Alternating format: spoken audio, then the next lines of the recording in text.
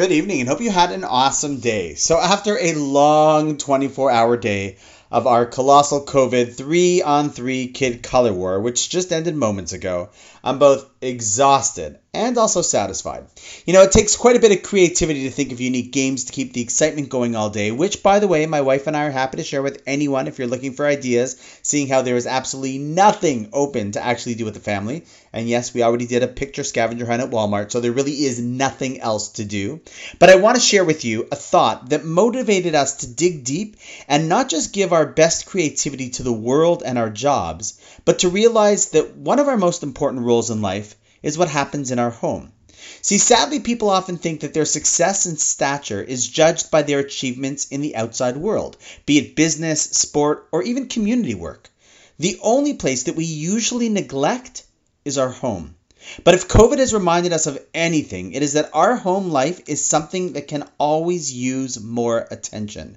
Judaism believes very strongly in the primacy of the home as well, a fact reinforced for me by this beautiful short little story I recently came across. Reb Hirsch Leib of Olich, well before he was a Rebbe, left home as a young man, and one day on his journey he met a farmer who asked him where he was going. So Reb Hirsch Leib responded, "I'm going to find some work."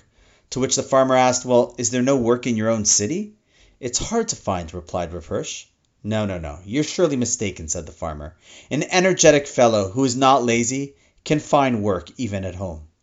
Many years later, when Reb Hirsch Leib became a Rebbe, he enjoyed repeating this exchange and always followed it with an idea of profound depth. He would often say, when a Jew truly and wholeheartedly wishes to serve God, he can find plenty of work, even in his own home.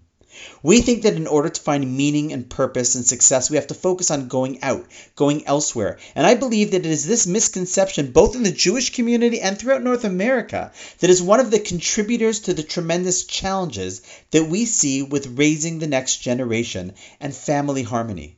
The same type of time, effort, and patience and positivity that is necessary to succeed out there is just as important and is as much of our job as a Jew in our own homes.